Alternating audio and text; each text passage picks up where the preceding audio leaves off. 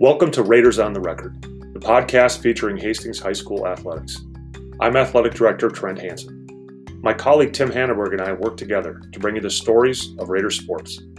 We are thrilled to share conversations with the athletes, coaches, and alumni that represent Raider Nation. Check back weekly and be sure to share this podcast with your friends in the Raiders Network.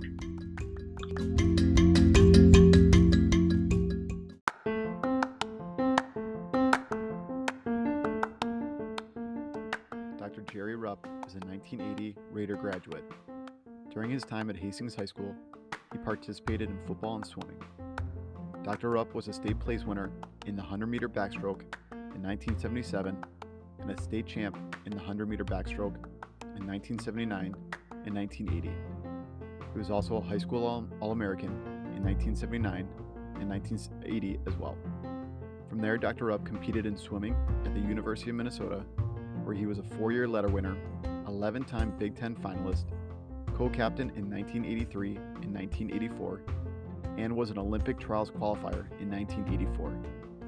He came back to Hastings after graduation and became the Hastings High School boys head swim coach in 1988 and the girls head coach in 1991.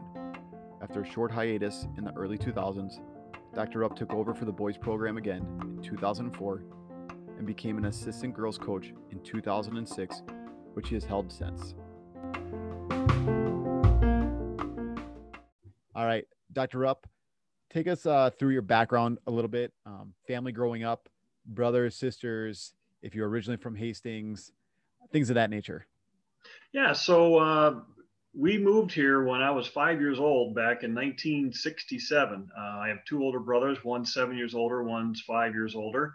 And then I was came along after the fact there. So my dad did traveling work. He was a inspector in oil refineries. His company was based out of Des Plaines, Illinois, but we got put in Minneapolis, or Hastings actually. So that's how I ended up here. So basically, since 5 years old, I've been a resident of Hastings. It's been the home for me. Obviously, I went to Pinecrest Elementary School, and then from there, the middle school and high school.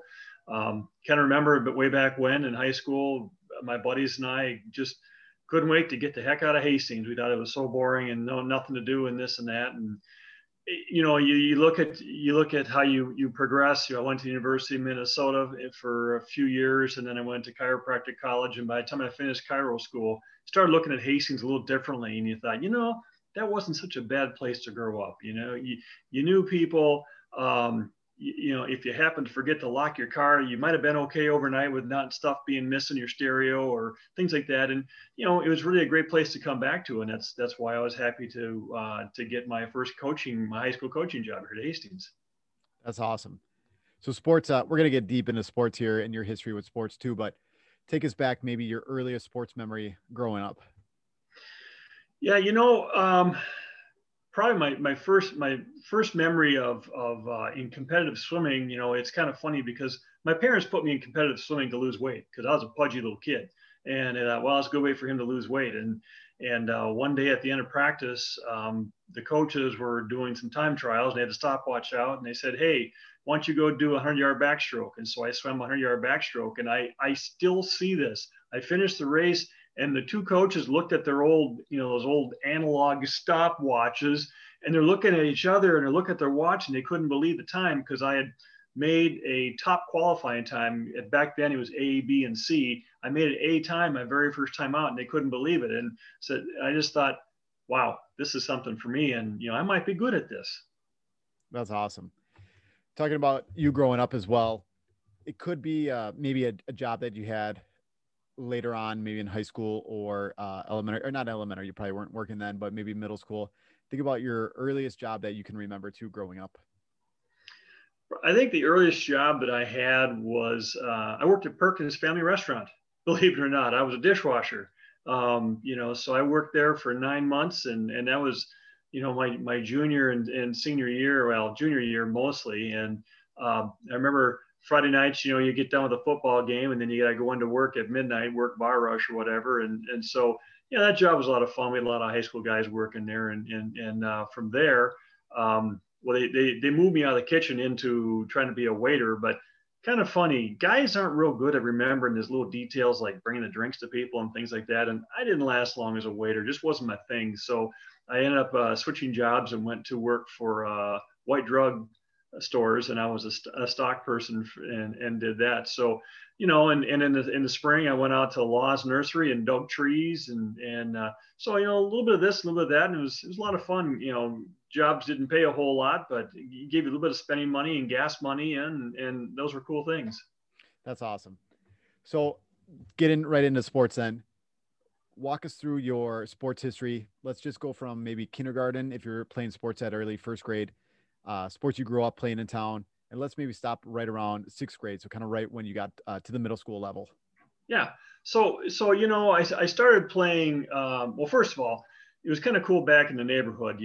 Back in those days, there weren't organized sports. You didn't have dads that had the teams all organized. You just took everybody in the neighborhood and went out in the yard and played. We played boot hockey. We played basketball in my driveway, all sorts, 21, horse pig, competitive pickup, whatnot.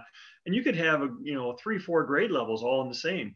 We'd go out in the backyard and play kill the carrier. One guy has a ball and like 15 guys jump on him, stuff like that. And it's kind of how you grew up, is just learn how to compete with our kids. So in the summertime, I started with Little League Baseball like everybody else did. And kind of a funny thing, I'm a lefty. I'm left-handed, but when you get up to bat, when you're a little kid, you just go up and follow the kid next to you or in front of you. So I always went to the right side of the plate.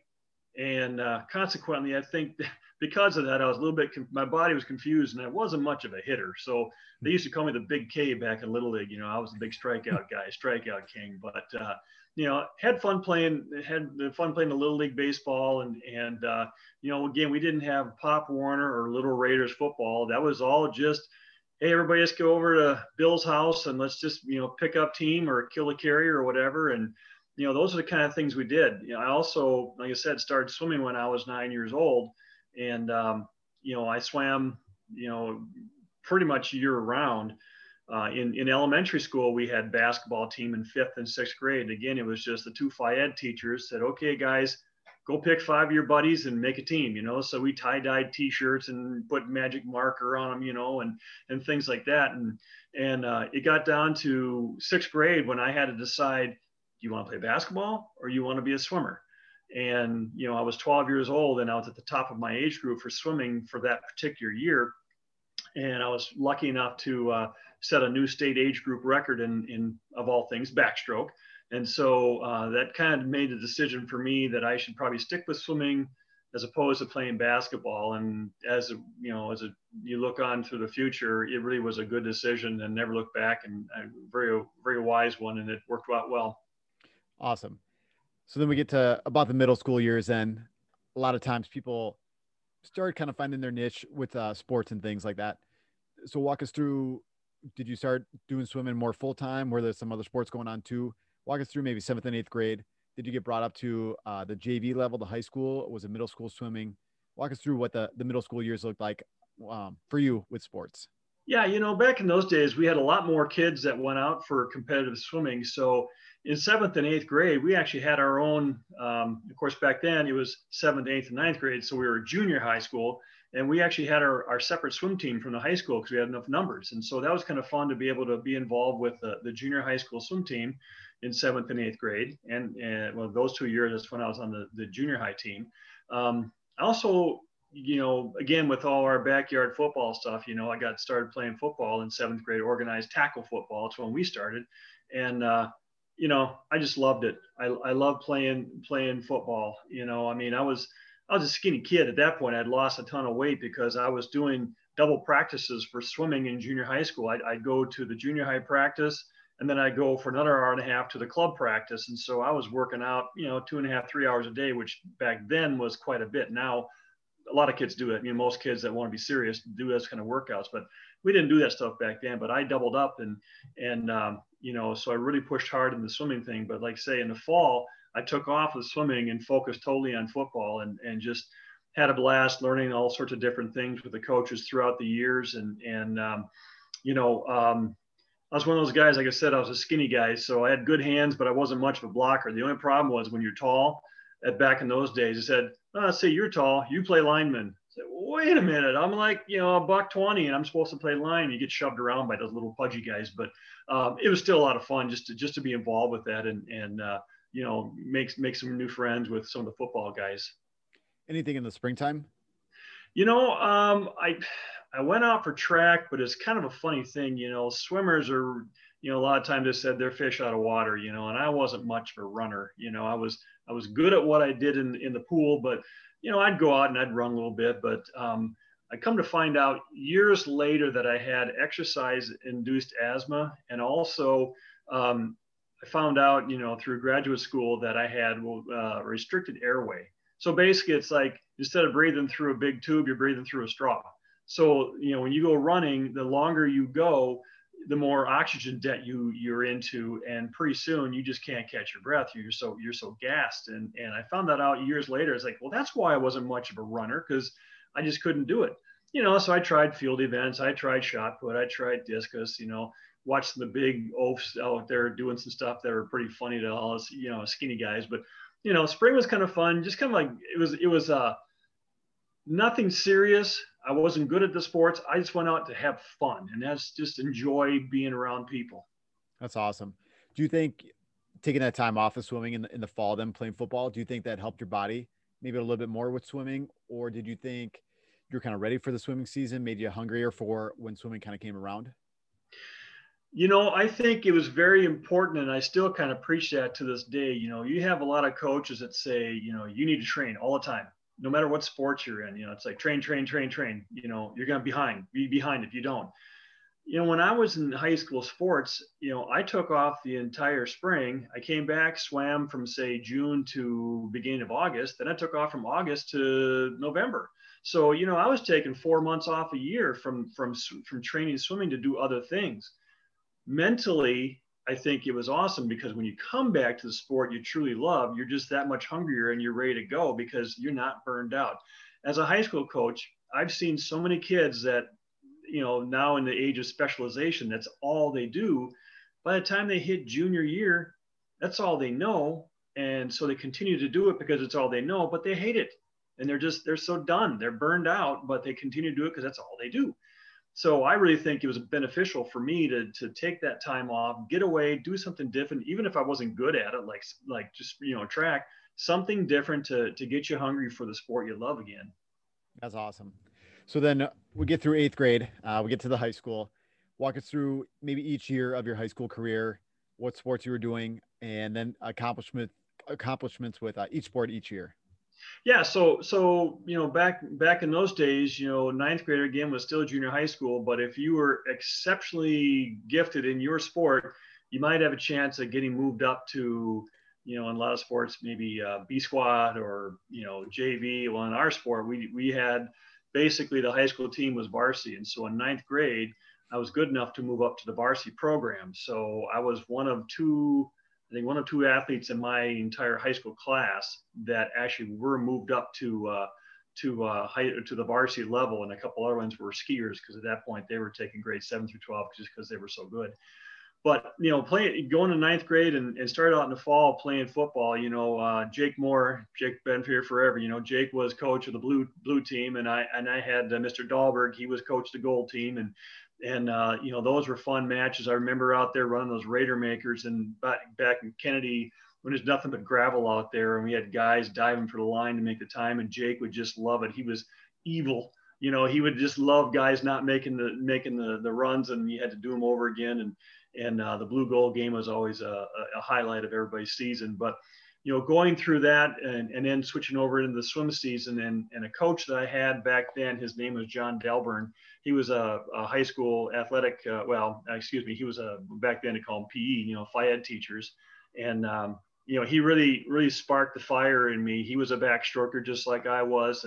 And he recognized some talent, and I really bonded with him. And he was a no nonsense guy, but if you did what you're supposed to do and not cause trouble, he was in your corner. So it was nice that he brought me up, and I got a taste of, going to the section meet. I went to the state high school meet as a 9th grader, and placed in the at that time they were top 12. I placed, I think, like 8th or 9th in the 100-yard backstroke in 9th grade. So kind of gave me a little taste for what the state was all about and what you needed to give back. So, 9th grade year was really a year of reckoning and losing, or learning a lot about, what the high school sports is all about. That's awesome. And then going into 10th grade, did you continue with football and swimming as well, obviously? Yeah. So 10th grade got into that, and again, played football. And like I said, I was 6'2" in 10th grade, but I weighed $170. So, you put me on the line against some of those younger guys, or smaller guys, but wide, and I got pushed around quite a bit. I had good hands, but I couldn't block worth a darn. That's not real good for a tight end when they throw one pass about every 3 games, So, but it was, it was a lot of fun to be involved with those guys in that sport because I loved it so much. 10th grade was looking to be a good breakout year for me in swimming.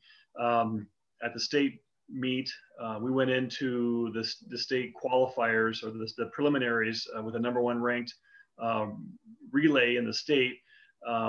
One of our senior football players was also our butterflyer, and the guy was, back then benching 300 pounds was a lot of weight. Now a lot of kids can do that, high school kids, but this guy was just a brute. Well, problem was that he just tightened up like a drum, in his race, and we went from first place to 13th, and we didn't even make finals. And then, moving forward in the meet, I got to my event, the 100-yard backstroke, and I was neck and neck with the guy who eventually won the state title. Well, in my third turn, I went into the wall and I flipped too early. I turned too early. I didn't touch the wall first with my hand. And I had an official standing right over my lane. He saw it. I come out of my turn. He raised his hand, and I knew that my dreams were over for that year. I just couldn't believe it. I was total disbelief. So, you left with kind of a sour taste in your mouth as far as, I worked so hard and I can't believe that this happened. But, you take that lesson, you learn from it, and decide, okay, what can I do differently next year? And, corrected it. And so when I was able to come back my junior and senior year, I won the state meet, the state title in the backstroke 2 years running. So, you take that adversity, you learn from it, and you move forward and try to make it positive. That's awesome. Were you strictly the 100-meter backstroke? And you said was it 4x1 medley then? Is that what it's called? Or? So what we had was it was 200 yards, so 4x50. And so my 10th grade year, I had quite a few guys around me, that upperclassmen that were really good. Well, then they graduated. And so, for lack of a better way of saying it, I was kind of a one-man show my junior and senior years. We didn't have guys that were, a support cast and get us to state meets. So, I qualified for the backstroke. That was my main event. I also swam a 100-yard butterfly as well, but, I just couldn't quite get over the top and get in the state meet. It's kind of funny. I look back years later and go, geez, I can't believe I never made the state in 100 butterfly. But, backstroke was my thing.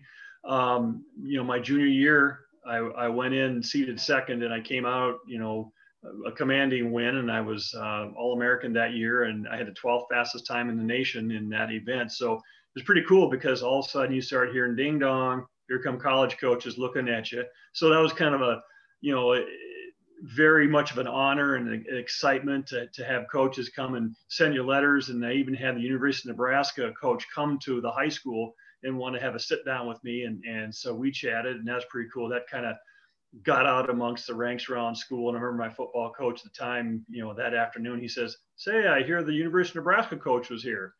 So it just, it's just kind of cool to be recognized for that, and to know that people take notice on what you're doing. That's awesome. We could fast forward a little bit and then talk about the recruiting process.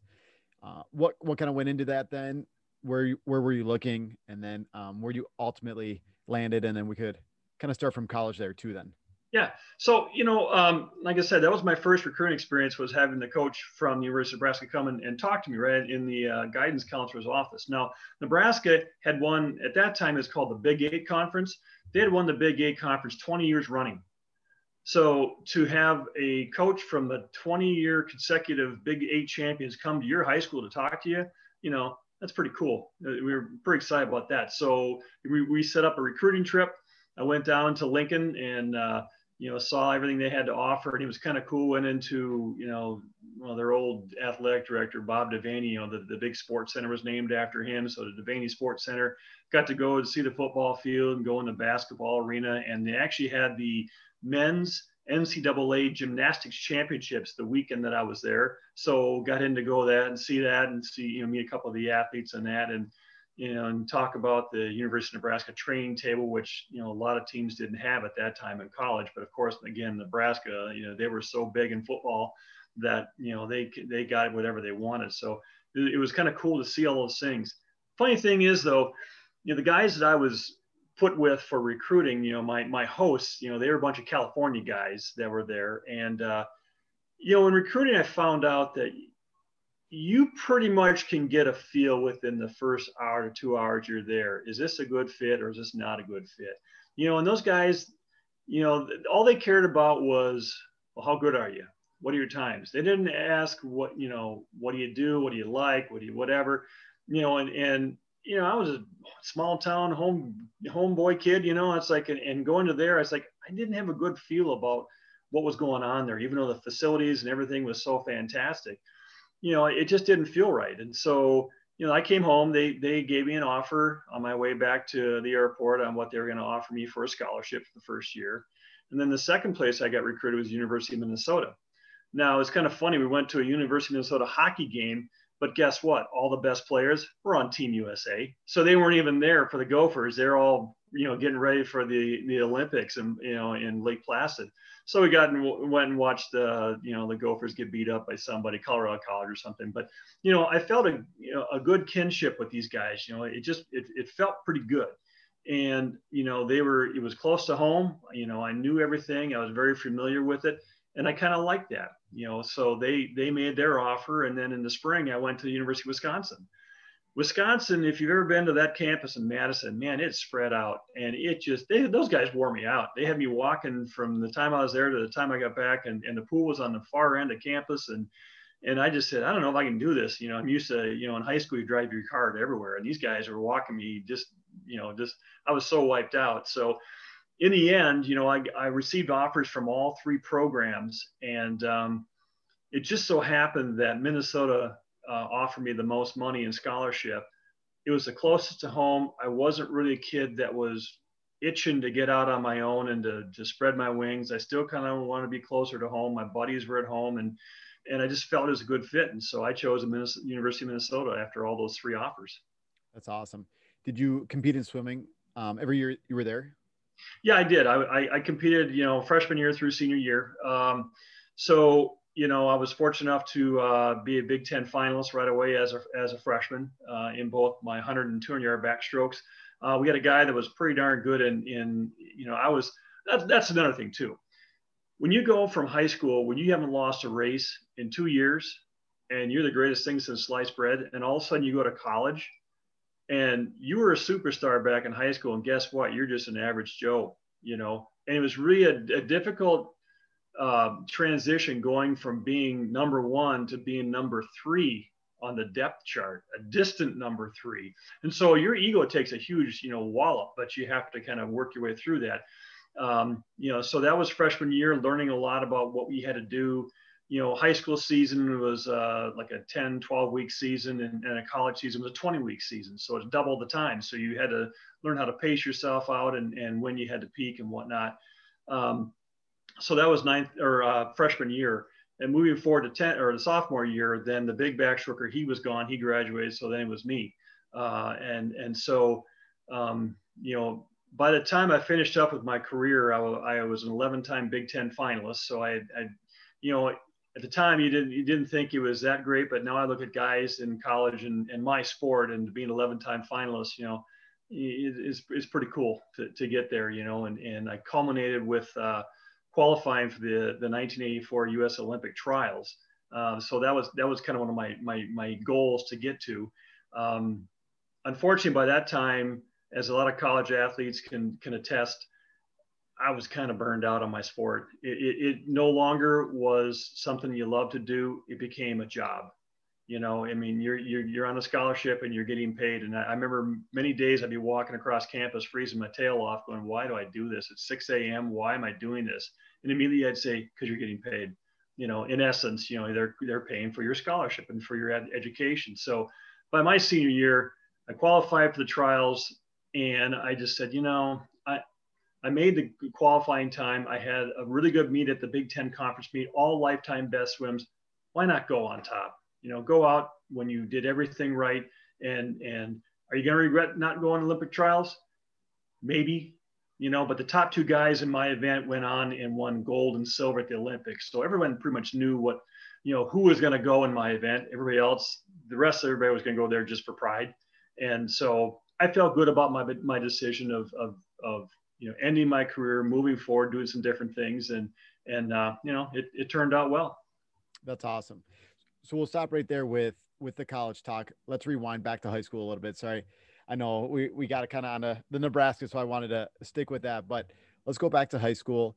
Yeah. Thinking about your athletic career. What was the most rewarding part of being an athlete at Hastings High School? Just go through that process, something that was super rewarding while you were an athlete. Yeah. One of the things that was just so important to me, like I said, I was, fair to middling as a football player, but I remember my senior year, I was number 2 in the depth chart at defensive end, and the guy in front of me got punched in the mouth the first game by a kid from Stillwater, just, fluke, and he broke his jaw. So I got promoted to starting defensive end. And it doesn't seem like such a big deal. You see the kids now, they run out from the team, and they go out in the middle of the field. Well, back in our day, we lined up from end zone to end zone, about 5 yards into the field. And when the announcer announced the starting lineup, you took a step forward. And I just remember such a feeling of pride when they called my name starting at defensive end. And I just got a step forward, and just seeing my friends, seeing parents and whatever, they were shocked beyond belief that this guy was going to start. But it just felt, I couldn't describe how proud I was to be wearing that blue and gold uniform and to step forward. So that was one of my biggest memories. And the other biggest memory, like I said, was at the state meet my junior year, when it was supposed to be a really close race. And I did my start, and within 3 strokes, I already had a body and a half length lead on the entire field. And I remember looking down at these guys at my feet, and it was so surreal. I'm thinking, is this actually happening? How can I be this far ahead? And it's like the whole 100-yard race was just like a dream. You couldn't even believe that it was happening. Everything was going great, and you were prepared for peak performance, and something like that. And at the end of when the race is all done, and they get you up there on the podium, and to get that blue ribbon, gold medal, blue ribbon, and you're wearing your Hastings attire, it just was such a thrill, and so much pride to represent Hastings that, it carried me through to this day. Awesome. Next one. Who do you think was one of the best coaches you played for? This could be anytime throughout your high school career. You talked about growing up swimming and playing baseball, doing all that kind of stuff too. So who was one of your favorite coaches, and what kind of characteristics did they bring to help you out? Yeah, I already mentioned him. John Delburn was my guy. He started the Hastings swimming program back in 1971. So I got to him at about 274, 73, a couple of years later, that I got with him. And what I liked about Coach Delburn was he was a no nonsense guy. He had a son who was on the team. And, when they started goofing around, he'd chew his own kid out in front of the rest of the team and say, just because you're the coach's kid, don't think you get to get away with stuff. And for whatever reason, like I said, I think it's because we both did backstroke and had a kinship there. I really was so impressed with how he brought me up, because that was, when you're impressionable at that age, 9, 10, 11, 12 years old, you're so impressionable from your coach. And that's one thing about you sports coaches. You need to understand what you're doing with these kids, because you may not think so, but you are being an impression on these kids. And that's where he was with me. he really instilled my love of the sport. So when he decided to step down after my 10th grade year, I was at a loss. It really shook me because that was my guy. And so the next 2 years, I did well, but I think I could have done better had I had him. So, he was a great coach. I really enjoyed him. I had a good club coach as well up in Woodbury, but I'd have to say that John Delbern was the guy that really made me what I was in swimming. Was he a teacher in town too, or he was? He taught Phi Ed.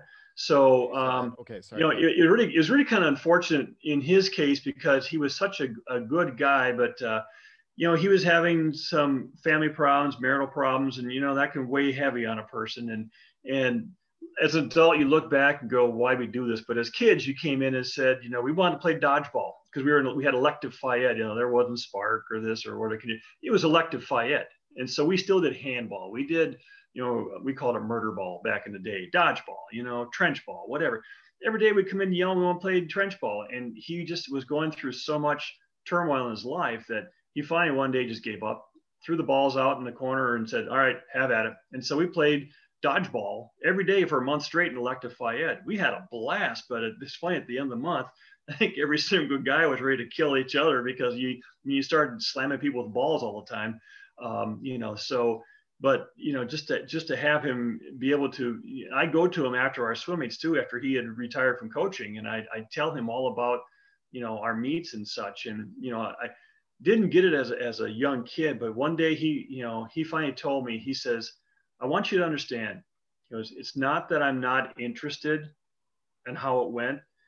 He said, it's hard for me because I'm no longer doing it, and so you look back as an adult and go, man, that must have been tough on a person who put their heart and soul into it. And then just life happened and he wasn't able to do it anymore. So you try to keep things in perspective, throughout your coaching career. Awesome. So we talked about one of your favorite coaches. Let's transition to one of your favorite teammates. So who was one of your favorite teammates that you competed with in high school, and what kind of characteristics did they bring to the team? There was a guy that was 2 years older than me. He was a senior when I was a sophomore. And if any of y'all listen to country radio, the Wolf, 103, Greg Thunder. So Greg Thunder is from Hastings. His real name is Greg Melvin. His mom, Mary, taught the district for years. She with the special education kids and whatnot. But Greg Melvin was a blast because what he taught me was don't take things too seriously, have fun, and just enjoy the ride. I mean, that's really what it's all about, because he was a big goof off.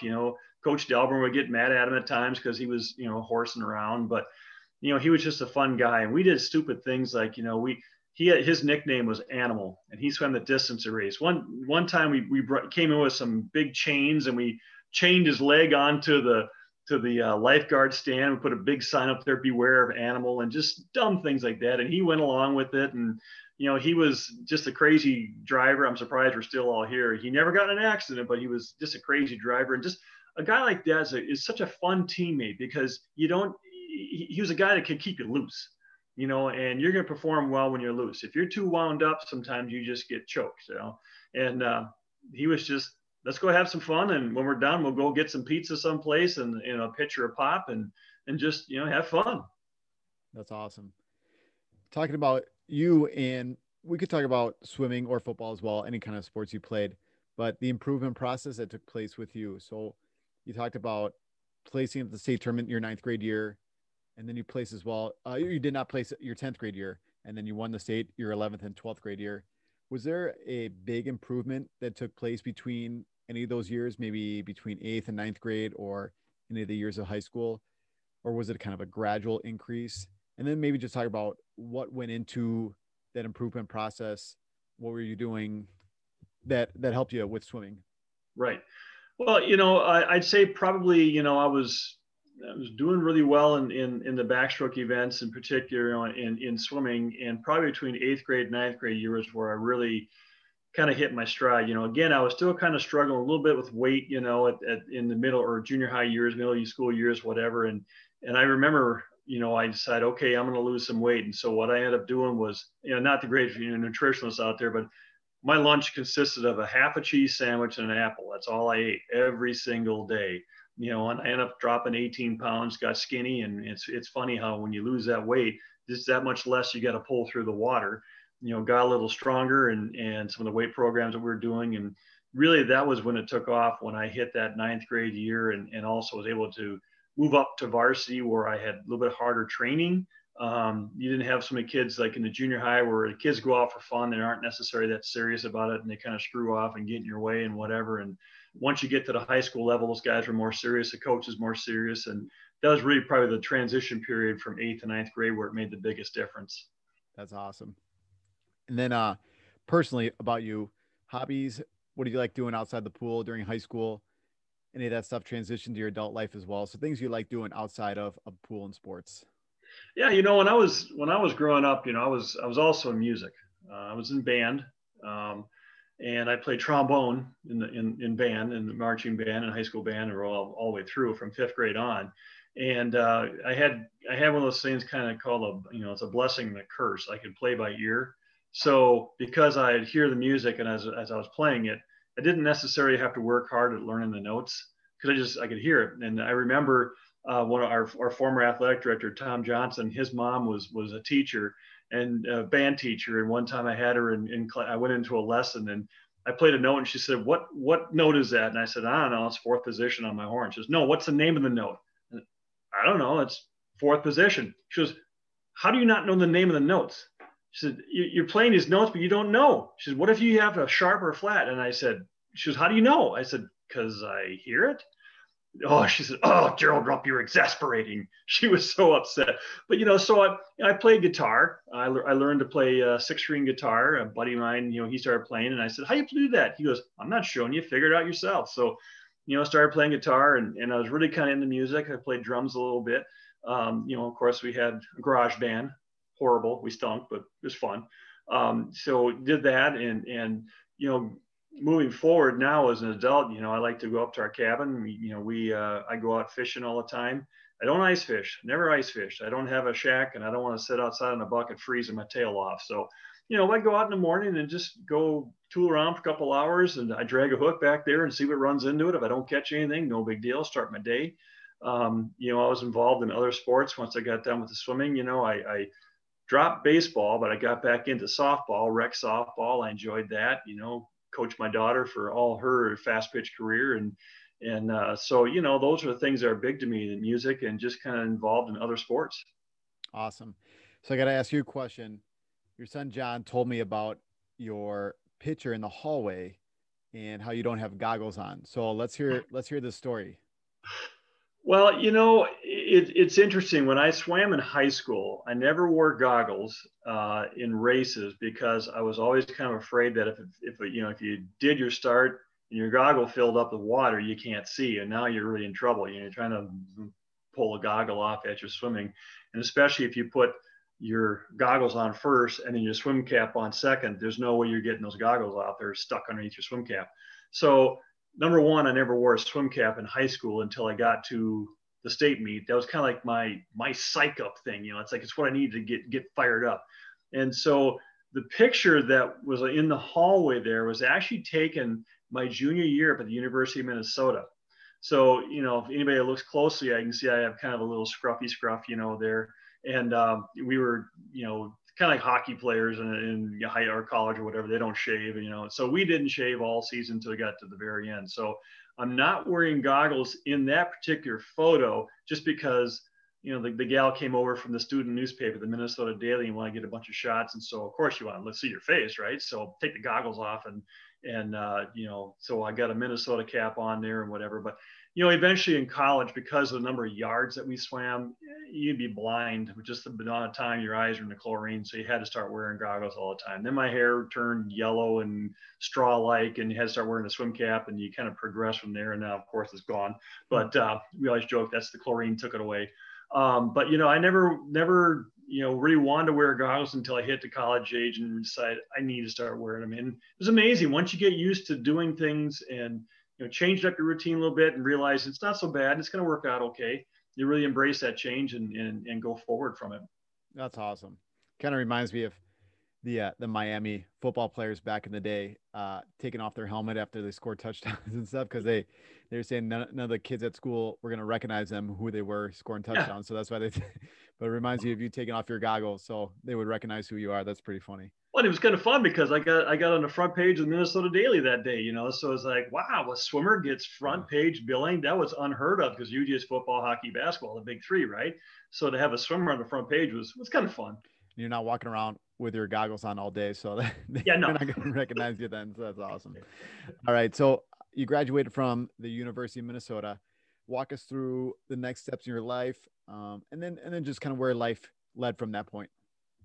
Yeah, so you know, I graduated from University of Minnesota, and I had applied to chiropractic college over in Bloomington, Northwestern Health Sciences University. So got in over there, and while I was there, I got one of my first coaching jobs, coaching little kids, you know, novice kids, and you know, as I said, by the time I finished my college, you know, competing career, or whatever, like a lot of athletes, you're all burned out, you're done. And so my first job was an assistant coach teaching little novice kids, little 7 and 8 year olds, you know, and watching them come to the pool so excited just to get involved, get in the water, get wet. It brought you all back to why you started in the first place and why you love the sport that you're doing. You know, it's like the enthusiasm, you know, the job was gone. It's just sheer joy of being there. So, you know, I did that while I was in chiropractic college. You know, I was 4 years over at Northwestern.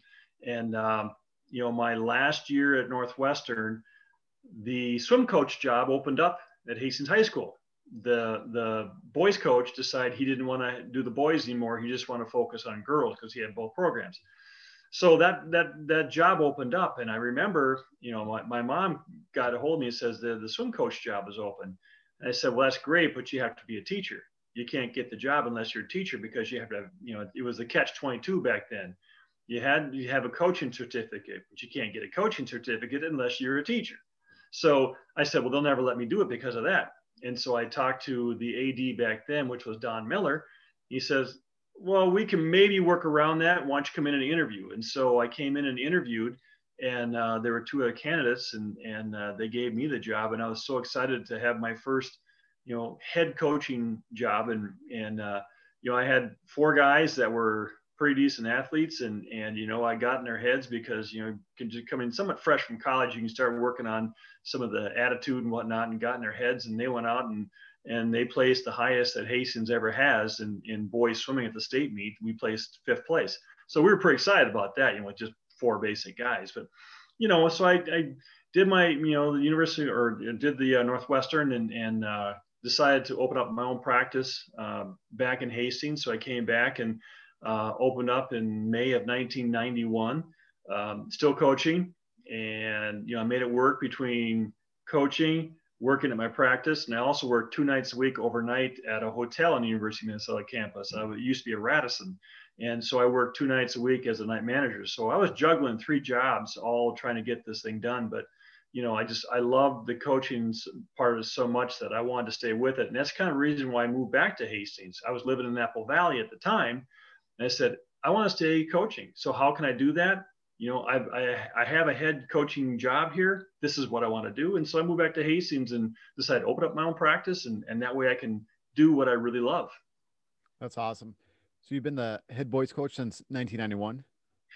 Actually, so my first year coaching boys was the 1988-89 season.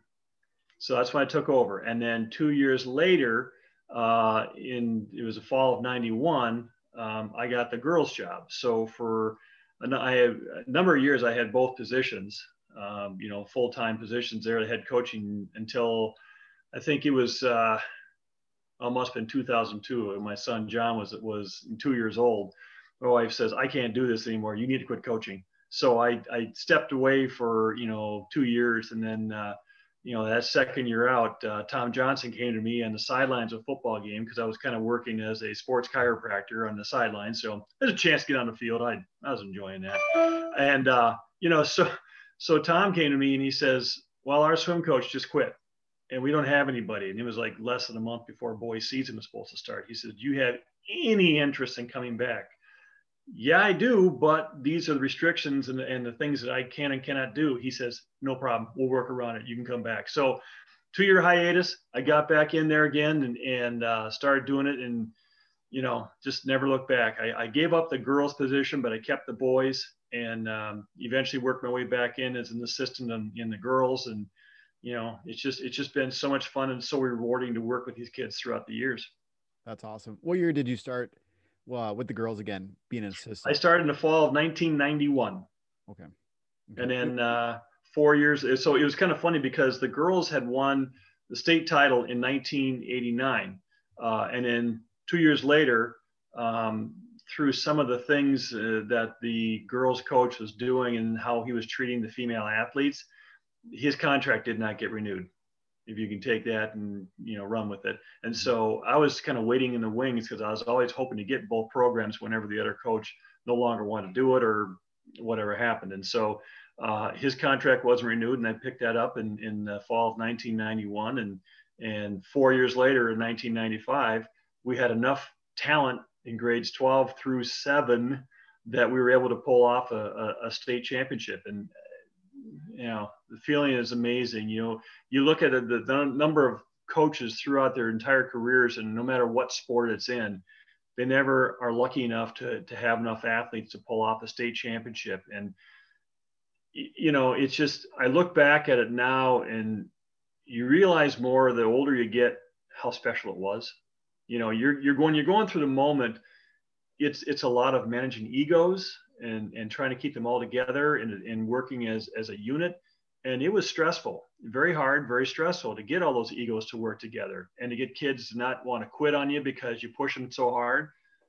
Looking back now, it's like that was such a special bunch that it was just so much fun to think about. I'm sure it must be hard coaching swimming too.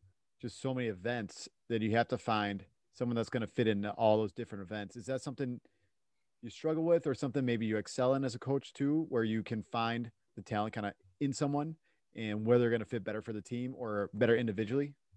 Yeah, you try to figure out, by watching the kids who might look better at a certain event. There are some kids, like, for example, taking two different events here, breaststroke is one of them, one of the strokes, and butterfly is the other one. Breaststrokers typically can't do butterfly because when you do breaststroke, you're supposed to turn your feet out. Well, they can't kick butterfly because they're always doing breaststroke kick. And conversely, you take a butterflyer, he doesn't know how to turn his feet out to do breaststroke. So it's counterintuitive for these guys, and some of those guys struggle with that. So if you recognize it's not working, you try to put them in the best event you can. Now, we've got some kids this year that, through the last couple of years, who kind of figured out, well, this might be a better event for them, a better fit for them, going through section meets and whatnot. And so you kind of tailor them. And what I will do is, a lot of coaches will just write a workout and go, okay, here's a workout, slap it up on a wall or whatever. When I have teams that have a wide variety of talent, I'll run 5 workouts at the same time. I'll take kids, and it's a little tougher now with COVID, but I'll take, okay, you two, you guys are distance guides. You're going to go over here now. And now you come over here because you're a butterfly. You're going to get with this person. And, just do 5 different workouts all in my head at the same time and get what you think is going to work best for their specialty to try to train them. And I tell you what, and that's one thing you, as a coach, you learn from when you were as an athlete, right? So when I went to college, my event, the backstroke, used to be a 100-yard backstroke in high school. And then when you went to college, it doubled the distance. It was a 200-yard backstroke. Now, remember when I said I had exercise-induced asthma and a restricted windpipe? A 200 killed me because you were in such oxygen depth for that length of the swim that, I did okay in it, but it wasn't my bread and butter. The 100 was my bread and butter. And my point is that had my coach recognized that this is where he should train, is at that level, that particular event is what he should do, he could be way better at than trying to force him into something that he's just not physically designed to do. So taking that, my own experience, and moving it into the high school level, I said, okay, let's take kids and put them in their strengths and work their strengths to make them the best that they can be at that strength. They'll be okay at the other things, but we want to maximize where they can go with their best event. And it feels good to them and it feels good to the team and it works out well. So taking that past experience and put it into the coaching realm really has helped out our program. Awesome. So you've been a coach for over 30 years now. What's been one of the most memorable sports moments that is not competition related? Not competition related. Well, this is kind of a cool thing because it was kind of an honor for me. One of my guys who swam for me graduated in 1995. Went to the University of Minnesota, whatever, swam and met a gal there, and decided to get married. So he came and asked me if I would be in his wedding.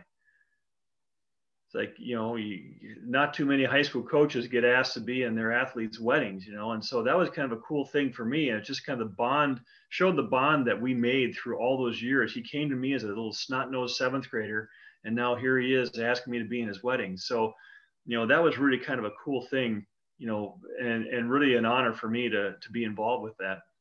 Awesome. Same question then. One of the most memorable moments from coaching that is competition related. Well, this is a tough one, so I got to kind of give you a couple of different scenarios here, right? So the first one I'd have to say is, in 1995, Eden Prairie was a heavily favored to win the state girls swim meet. We were down here in Podunk, Hastings, and no one knew anything about us. And they had a cable broadcast, and the commentators kept talking about Eden Prairie, and they go, "Oh yeah, Hastings is hanging around, but Eden Prairie's coming. No, they're coming." And all throughout the meet, they couldn't believe it's like, well, Hastings is sticking around. And to take a bunch of kids from our own town, and back then, transferring was so rampant. You didn't have to sit out a year of eligibility. I mean, there were kids that literally played football for Eden Prairie and then went and played basketball at Hopkins in the same year. They transferred schools because that's where the school was the best. And so in our sport, you had a bunch of transfers, and you saw that in Eden Prairie. They had picked up a couple of kids from Minnetonka, and they were just a super team. So they were talking about Eden Prairie. And to see our kids go up there with that bunch and to pull off the state title, we set a record for the most points scored at a state meet up to that point, and in the exclamation point was at the very end, the very last relay. Eden Prairie put their big dogs, and I put my big dogs out there, and we had a girl come from behind to win the race. And everybody's kind of like, who is this Hastings bunch? Where'd they come from? And so it was so rewarding to knock off those big, high-powered, teams that had all these transfers in and this and that. And our little kids, little river rats down here at Hastings got it done. So that was probably my biggest one. But I also have to say that, throughout my dual meet coaching career, the very next year in 96, we went against Woodbury.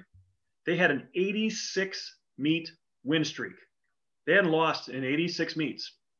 So that went back probably 10 years, I would assume. They came to our pool and we knocked them off. So somebody had a poster made up, 86-1.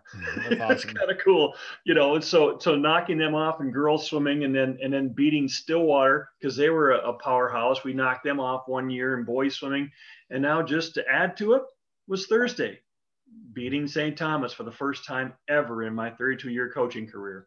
Wow. Those are some pretty memorable moments. That's pretty sweet.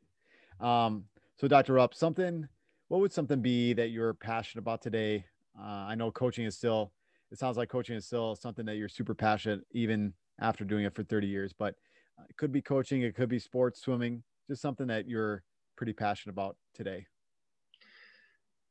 What I'm passionate about today, probably, one of the biggest things that I see is trying to make a memorable experience for everybody that comes out for our program.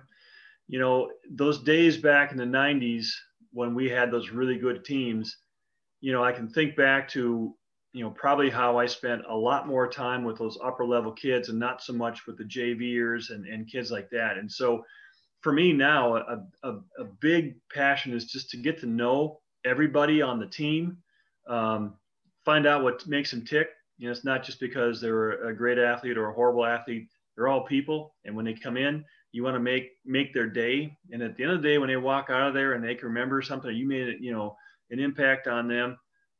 It means more to me over 32 years than a one-loss record. It's just making a difference in somebody's lives and hopefully, in a positive way. That's awesome. So as an adult here, what kind of ways are you still taking lessons from sports when you were in high school or from coaching and still applying them to your daily life right now? One of the things that I try to remember is not to play favorites. I was kind of on the losing end of playing favorites in some of the high school stuff, like football, for example. It's kind of wasn't back then. It was like the townies all played, and if you weren't a townie, you didn't play. And so you might be the same equal ability and talent, but you didn't play because you didn't have the name of Johnson or Smith or whatever it was.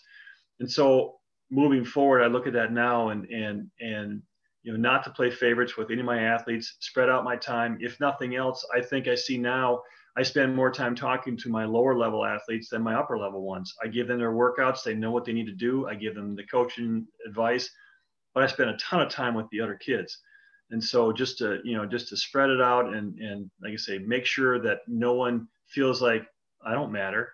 Why am I even here? You want to make sure that everybody feels like they matter. Awesome. One thing I did forget to ask you was about your family here. So you talked about having a son in 2000. So walk us through just your family and moving back to Hastings and just that stuff. Yeah. So I have two kids, a daughter and a son, Catherine and John. Like I say, Catherine was kind of a little sporty type. When she was a little kid, she played, basketball and softball and different things. Wasn't much of a skater, but then again, neither was her dad, so she didn't have a chance on that one. But it was interesting that with Catherine, she swam because dad was a coach. And after her ninth grade year, she was really hesitant to come talk to me. She wanted to have a sit down, and she was afraid of what I was going to say. And she said, "Dad, I don't really enjoy swimming that much. It's not really something that I really enjoy to do. And I knew she played some tennis too in the summer. I said, you want to go play tennis? Go play tennis. You don't have to swim because dad's the coach. Go do what you want to do, not what you think dad wants you to do." So, that was about a 1-minute conversation, and it just cleared her mind, and she went and played tennis in the spring instead. Of course, I had coached her from 9 years old all the way through with fast pitch softball. I was the team's coach, and so we had a huge bond on that. And sometimes it was tough being like I told her one time when she was younger. I said, "Remember, Catherine, you're never going to get picked as MVP of the game. You will never get that snack at the end of the game because you worked the hardest. I can't give it to you. Just understand. You probably were, but I can't do it. You'll never get that award. But just know that you did. Make a difference." So my son came along. He wasn't much of an athlete early on. He had to go against big sister who was always beating him and stuff. And he played football. He got him into tennis and swimming. He played some basketball and he played basketball, I think, through 6th grade. And then we had a conversation in 7th grade. He says, "Dad, what should I do, basketball or swimming?" I said, "Well, first of all, I want to let you know, whatever you do, I'm going to support you. I'll be there in the stands, whichever way you go. You got my blessing. Now, let's analyze this, okay? You know where you are in the basketball program. You're on the B team. You know what that tells you? So you may not letter until you're a senior. You may not touch the court ever because there are younger guys coming up.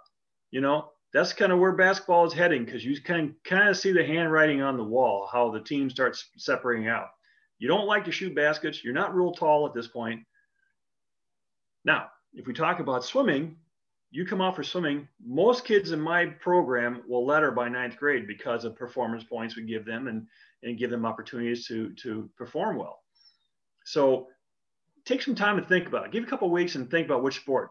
It took him about 3 hours. He came back and said, "Dad, I'm going to go swimming." It was the right choice. He ends up being an all-state swimmer, 3 years in a row and had a great career. So, it was kind of fun watching him come through that. And of course, he played tennis and destroyed Dad's knee in 9th grade because I went out and tried to play against him. And, he beat me up pretty good as an old man, and I had to go get a knee surgery because of it. But, those guys. And so now, Catherine went on University of North Dakota. She got a nursing degree, was recently hired down at Mayo Clinic. Well, actually, she's working for St. Mary's Hospital with the Mayo system.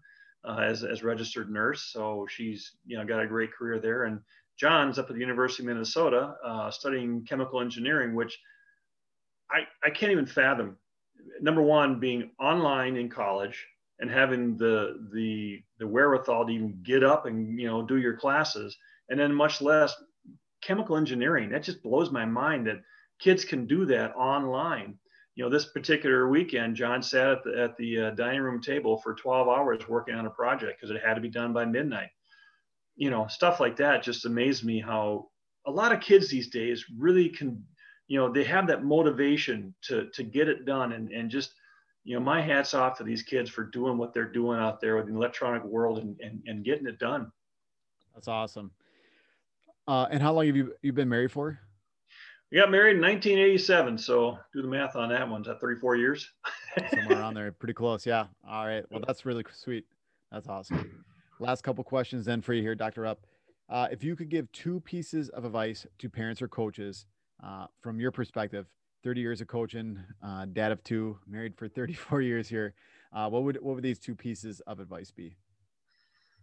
Well, for the parents, I would say let the coaches coach, and what you need to do is support your athlete. And I had written something down. Basically, I said, if your kid wants to do something, go to the ends of the earth to support them. But if they don't want to do something, don't push them off the cliff. Let them do what they want to do. In case in point, with my daughter in swimming and tennis, let them follow their dream, and just be supportive and support them in what they do. And don't second guess a coach for not playing enough minutes or this or that or whatever. Just support your kid and let them have fun. And as far as athletes go, the biggest thing that we tell the kids all the time is trust the process. Coaches have a game plan. They know what they want to do, where they're going with whatever part of the season they're in. They have a plan. So trust the plan. And if you don't understand, what it is that you're doing, have an adult conversation with a coach. Ask them a question. Why are we doing what are we doing? And in a genuine method. And a coach can a lot of times sit down and say, this is why we do what we do, to try to explain to kids. And that's one thing people always ask me, what do you like coaching better, boys or girls? And I always said, well, they're 2 different animals. Boys are the mentality of, you tell them something and they say, why? And the caveman coach says, because I said so. Okay. Girls, you better have a reason, because they were so much more cerebral in high school than high school boys. You had to have a reason for what you're doing. So, and there are many times when it got questioned is, well, why are we doing this? You better be ready with an answer. But understand that these kids, if you have a question, you ask your coach, you make a dialogue with them and become, partners in training. Yes, they're their coach, you're the athlete, but get on board with them and work together. And it's amazing how far you can go with that. That's awesome. Same kind of question then. If you could give 2 pieces of advice to student athletes, what would they be and why? Well, that's kind of, just basically, enjoy what you're doing. Do the sport because you love what you're doing. And, if you're burned out, take some time away. Coaches will push you. And some coaches are better about it than others. I know some coaches that think if you take a week off, you're 3 years behind. In high school, there was a great example. I think Coach Bob Majeski's son, Jake, was when he was back in high school, he was a tremendous 3-star athlete, just a phenomenal athlete, along with Danny Welch and some of those guys back in the late 90s. Somebody asked him, he and I had this conversation. Somebody asked him one time, well, Jake, what's your favorite sport? And Jake's answer was, it's the one I'm playing right now because I love what I'm doing. He played football, he played hockey, he played baseball. He did those things because he loved what he was doing. So for athletes, love what you're doing. Don't be there if or take some time away if you need it, because mentally you need to clear your head to be a better athlete. And secondly, making sure that athletes understand that there's more to life than just your sport. there's academics, there's family, there might be faith life, there's other things that are very important that you may not see it at the time. Like, this is the only one and only thing I do. I live and breathe wrestling or basketball or whatever. Man, there's more to life than that, you know, and branch out and realize that for everybody, you know, it all comes to an end somewhere down the line. Mm-hmm. Whether you finish high school, you finish college, you blow out a knee 10th grade year, everybody comes to an end at some point. And so, you know, you've got to have something to branch out on and something else that you love to do. And that's, you know, remember that. That's awesome. Dr. Rupp, that's all the questions I got for you. I'll just open the floor up to you. Anything else I didn't ask you about? Anything else you want to talk about? The floor is yours. Well, you know, there's one question that you had brought up earlier, and it was it went back to college years and coaching and who were, you know, influences and whatever. When I was finishing up my college career, like I said, I was burned out. I was so done. I just couldn't wait to be done, right? That year was the year University of Minnesota hired Lou Holtz as a football coach. Okay, so you know, they have what's called the M banquets. At the end of the year, all the varsity athletes get their little M pin, and you get, you know, basically rewarded for, you know, being a varsity athlete and lettering. So here I am as a senior at this awards banquet because I was getting the outstanding swimming award for that year. So we're sitting there, and the athletic director gets up and introduces Lou Holtz. So he's just this little guy, talks like this, and he's kind of funny, you know, but he started talking to that group, and you could just see people sitting up straighter, getting taller, feeling bigger. Watching this man motivate in 10 minutes, every single guy in that room was ready to run through brick walls. How many more, coach? I mean, just to have a motivator like that who just gets in their heads. And you know who I think of when I think of Lou Holtz? A guy at the Hastings level that I saw for years, Paul Veit. Paul Veit is that kind of a guy. You know, you've seen him, what he can do in the heads of high school kids with his enthusiasm. I always, you know, when we have, you know, lyceums or whatever, have the sports, what they call those, like pep rallies or whatever, to watch Paul get up there and just control that audience with his enthusiasm and how he could say things that just fired everybody up. It's like, gosh, I wish I could talk like that. That guy is just amazing. And that's, you know, some of those guys that you take lessons from throughout your coaching career, and you see, that's pretty cool. You know, that's something it's hard to learn. You can't learn that. You have to have it in here. And it's just fun to watch guys like that do it. So I guess that's all I got to say. That's awesome. Well, thank you, Dr. Rupp, for your time. I really appreciate it. Yeah, thank you for having me. It's been a lot of fun. All right.